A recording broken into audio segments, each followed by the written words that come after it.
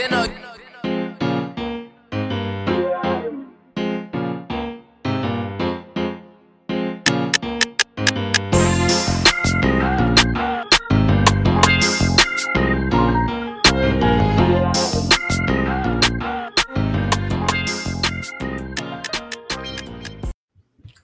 up, what up, what up? Welcome to another episode of New Orleans Basketball, a New Orleans Network podcast. As always, I'm your host, Raphael Rattler, joined by my fellow middle brother, Garrick Raphael Rattler. What's poppin' with you today, bro? We got to stop meeting like this, bro. We got to stop. We got to stop meeting like this. I'm tired. I'm tired of talking about the injury bug. I mean, the season hasn't started yet. It has not. We didn't even make it to media day this time. We got to stop meeting like that, man. But I'm fine. I'm doing fine. NFL's back. You know what I'm saying? Regular season football is back. So I'm not gonna complain too much about it. But we got to stop meeting like this, bro. We just gotta. How's everything on your side? I hear you, man. It's blessed. Shout out Dan Campbell. Yeah. It was like the first time the Super Bowl champs had lost like this at home. Patty Mahomes was like undefeated on his week ones. Shout out to Dan Campbell and them boys, man. But before we get into it, make sure you guys follow us on Twitter, on IG, on TikTok, on X, on Threads as @NO Basketball, no E. Like the episode below and subscribe to the channel. Trey Murphy. Murphy today had successful surgery on his partially torn meniscus and is out 10 to 12 weeks, which is roughly about like 18 or 23 games. Now, something tells me that 10 to 12 weeks will probably be 12, and something tells me that's not even like when he'll be Trey Murphy. Like, it'll probably take him a while to get in the rhythm and things like that. So first and foremost, before we dive into the impact of this injury, it sucks for a guy like Trey Murphy, man. Like, the whole world, again, we was just joking about this on the last pod, how Larry Nance is like, yo, Trey Murphy needs more haters in the world because everybody could see the ascension and the rise in a player like Trey Murphy, from Pelicans fans to people around the league to people who consume basketball like that from a professional standpoint. And so to see all the things that he was doing, to put in the work, to make sure his third year was the leap that he wanted it to be, that's got to be frustrating for him first of all, because you stop your progress right before you get to show it. And then it's got to be frustrating for the team and everybody associated with it. So first and foremost, prayers to him. Hope that he gets up and running quickly and sooner rather than later, because the Pelicans need him. But from a Pelicans standpoint, in your perspective, from your words, like, how big of a blow is this to the Pelicans start of the season from the offensive standpoint, from a team chemistry standpoint, and things like that? It's a major blow. It's no way to kind of sugarcoat it. I mean, Trey Murphy was going to be an integral part of the start of this season, right? Mm-hmm. What made the Pelicans so tantalizing on paper is the fact that you had a guy like Trey Murphy with that ability to shoot at that height, with that athleticism, paired with CJ and Brandon Ingram and Zion and JV and all of these different guys who demand double teams and demand attention. But you just you can't leave Trey Murphy open. I call him the walking conundrum, and that's what he is. And when you take that away from the Pelicans, listen, if Zion and Brandon Ingram and CJ and JV are there, obviously you should have a formidable offense, a very potent offense. But without him there, the 3-point marksmanship really falls on the rookie, Jordan Hawkins now. Like, obviously you want CJ to shoot and Brandon Ingram to shoot and maybe even Zion and JV has shown. But when you talk about shooters, right, Larry Nance talked about it. There was one on the team last season, and his name was Trey Murphy. And now he's not there to start the season. So to start the season off, we're talking chemistry, things that they won't be able to gain on the court. We're talking just the impact of Trey Murphy that will be missed. Now, the Pelicans should be able weather the storm, right? Trey Murphy is obviously a really great player, but again, if you have your one option, your two option, and your three option, and your fourth option available, depending on where you fall Trey Murphy into that slot, you should be able to maintain and stay afloat. But seeing the ultimate formation of this team and the summation of this team requires Trey Murphy playing heavy extended minutes. And it's just yet another chink in can this team get together on the floor, whole? It's just another chapter in the story of no, they won't be to start the season. So it sucks. The Pelicans should be able to maneuver through it. But you really wanted to see this team come out of the gates blazing. And they very may well, but Trey Murphy is such an integral part of that process that they will fill his absence. Right. He made 22% of the threes made for the Pelicans last in one play. That's not great to not have that there. That's not tough. Ideal. That's tough, right? Like there's a couple things going in their favor, right? We talked about it before. 10 of their first 15 games are at home. So you're going to have the crowd behind you. Some of the role players who you talked about, like a Jordan Hawkins, are going to be able to play a little bit better at home. And maybe that helps them get by, right? For a couple of those roles. So everyone's not going to shoot 80% from three like Trey can on any given night from 7 shots and things like that. But maybe, you get one of those defenders or Jordan Hawkins, somebody has a night every single night, kind of like the beginning of last year was, where we were kind of figuring out who was the 6th man, and every night it was either Jose or some nights it was Najee. Like, you're going to need some of that, I think, from the bench role.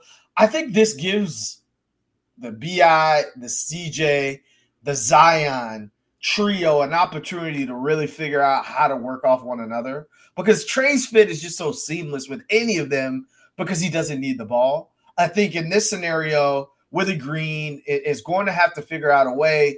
Hey, we always talk about this, like one of those three should always be on the court. And so how do you make sure that you are getting the most out of each one of them by giving them their chance to run the show, but also making sure that they're playing off one another? And so maybe, with Trey not being there and that being such an absence, you're going to have to get more minutes from your superstar from that standpoint.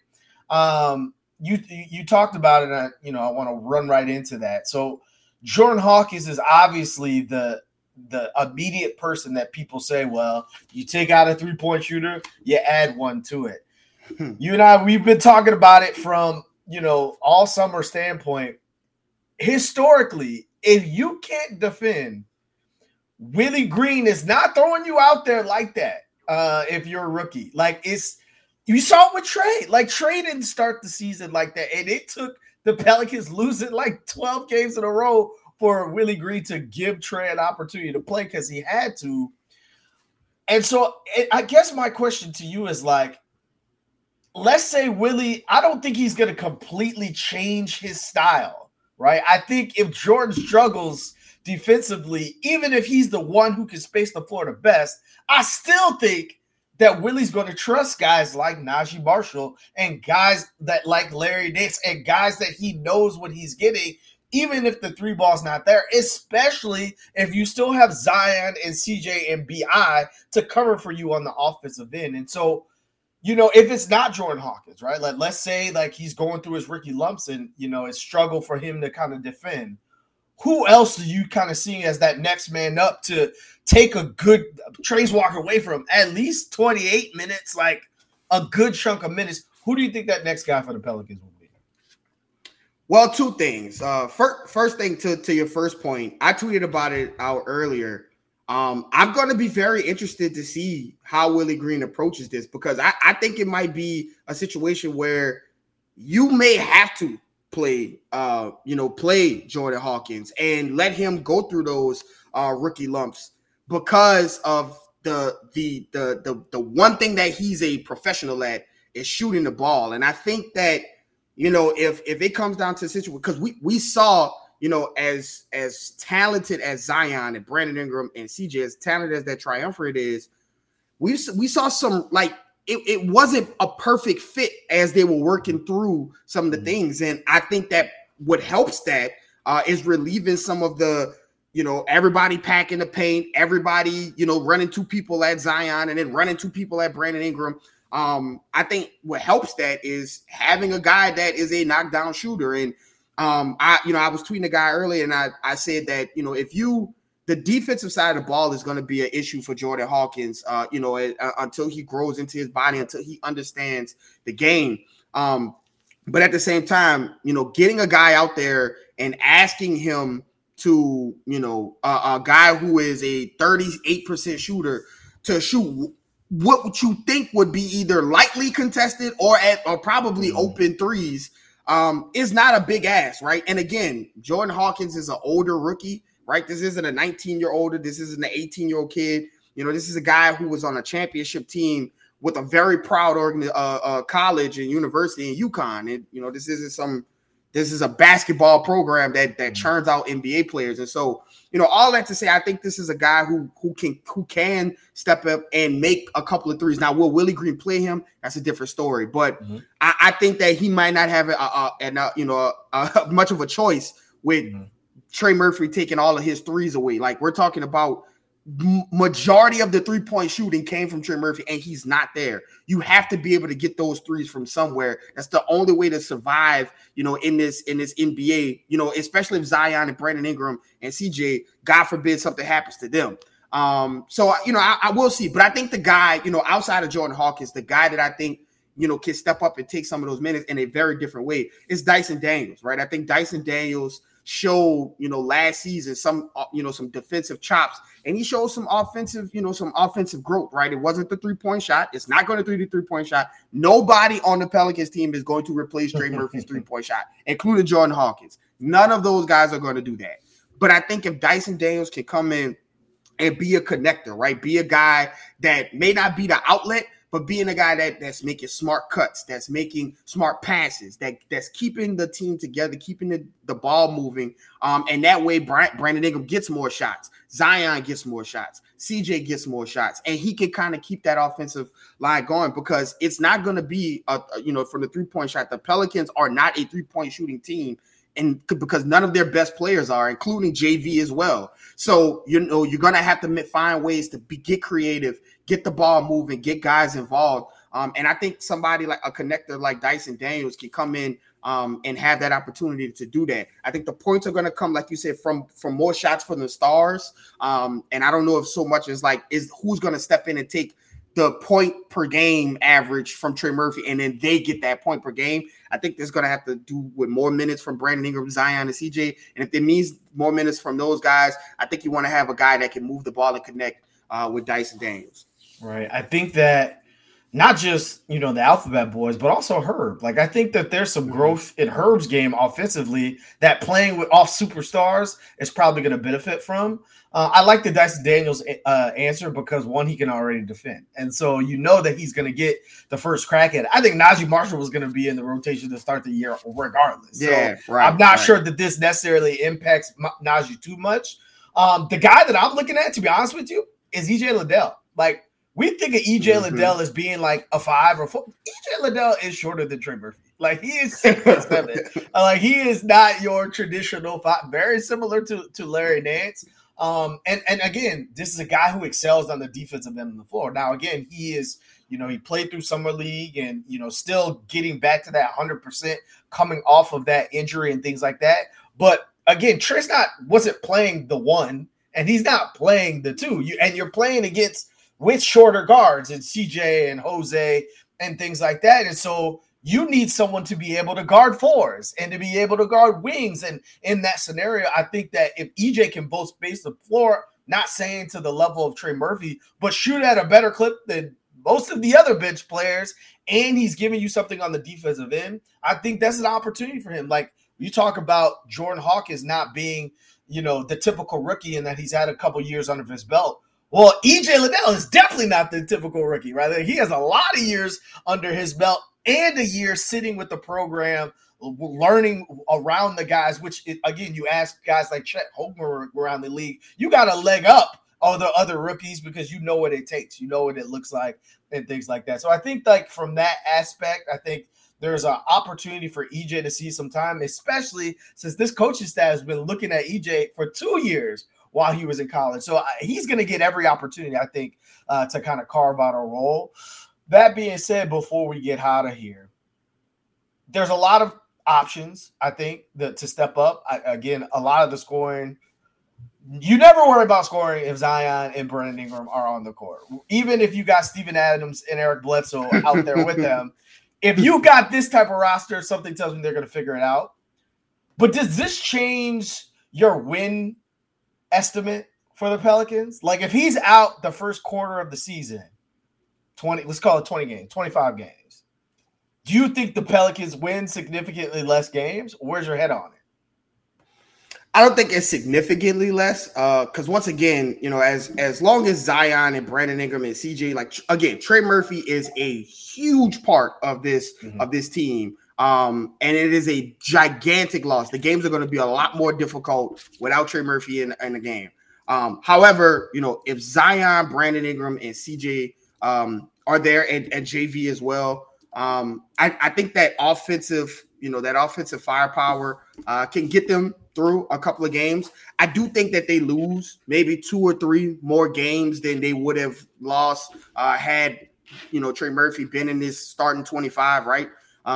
So if they were in 25 games, if I would have had them going like, I don't know, something like 15-10 or something like that, then maybe they go 12-13 or 12-12 or whatever. As long as they can keep it, as long as they can keep it together, I think that they should be fine. Like you said, a lot of the home games, a lot of the beginning of the season, the games are at home, which is going to be a gigantic boost for the Pelicans. But I do think that they might drop 2 or 3 games that they probably could have won had you had Trey Murphy catching a high game or something like that. But it doesn't drastically change. I still think this team is one of the deepest teams in the league. And I think that their starting 5 is one of the better starting 5s in the Western Conference. So I do think that, regardless of Trey Murphy not being there for the first, quarter of the season, I think towards the end, the Pelicans will still be, God willing, health is there. The Pelicans will still be in that mix towards the end of the season. But at the beginning of the season, I could see them, between the chemistry of the big three and, and those guys just trying to learn on the fly and not having Trey there to be like the escape valve. They might drop 2 or 3 games that they wouldn't have usually. But it's not a really big change for me. I agree, to be honest with you. Like, as scary as that says, and like as high as we've talked about Trey Murphy and everybody's talked about Trey Murphy, like when the Pelicans, everybody talks about when the Pelicans were number 1 in the West, Trey Murphy wasn't playing like Trey Murphy yet. Like that didn't happen till like the back half of the season. We're like, oh, this guy could potentially be a star, right? From that standpoint. And like, I look at the fact that like at the beginning of last season, if you're a Pelicans fan, the Pelicans were winning games, but you weren't like, oh, this is really pretty basketball. And they were just trying to figure it out. And so when you've got, I think the differentiator between the Pelicans and like most young teams is their depth, because you have so many guys that can offer you different things, and they're meant to support the main ingredients in Zion and CJ and BI. As long as you have the main ingredients, those other guys may not help you from the 3-point line the way that Trey will, but they can help you in other ways. Turning defense into offense and being able to do different things in terms of attacking the paint and things like that. And so from my standpoint, I don't know if this necessarily changes their win-loss total or not. Of course, there's a game where Trey can go for 30, go for 40 out of nowhere because he's wide open the majority of the time.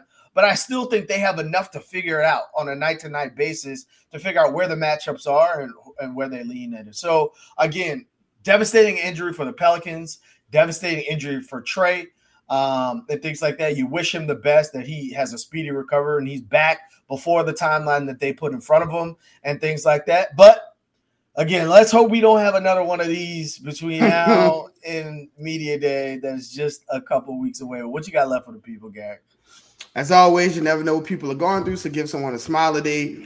Oh, yeah, this sucks. It sucks, man, and it sucks that it happens to a guy like Trey Murphy who – all this offseason has been about the work that Trey has been putting in, playing with the select team in Vegas with Herb and, just seeing him kind of grow into his NBA career and the things that were ahead of him, which are still very much there, right? This is still probably one of the better case scenarios as far as recovery and timeline. If you're going to have this injury, if it's the MCL and you're going to be back, within the before the new year or right after the new year, then, that's probably best. That's better than missing the whole season. And we've seen players not play the whole season after getting hurt in the offseason. So, as always, follow myself at Garrick_Rattler on Twitter. Follow my brother at Raphael_Rattler.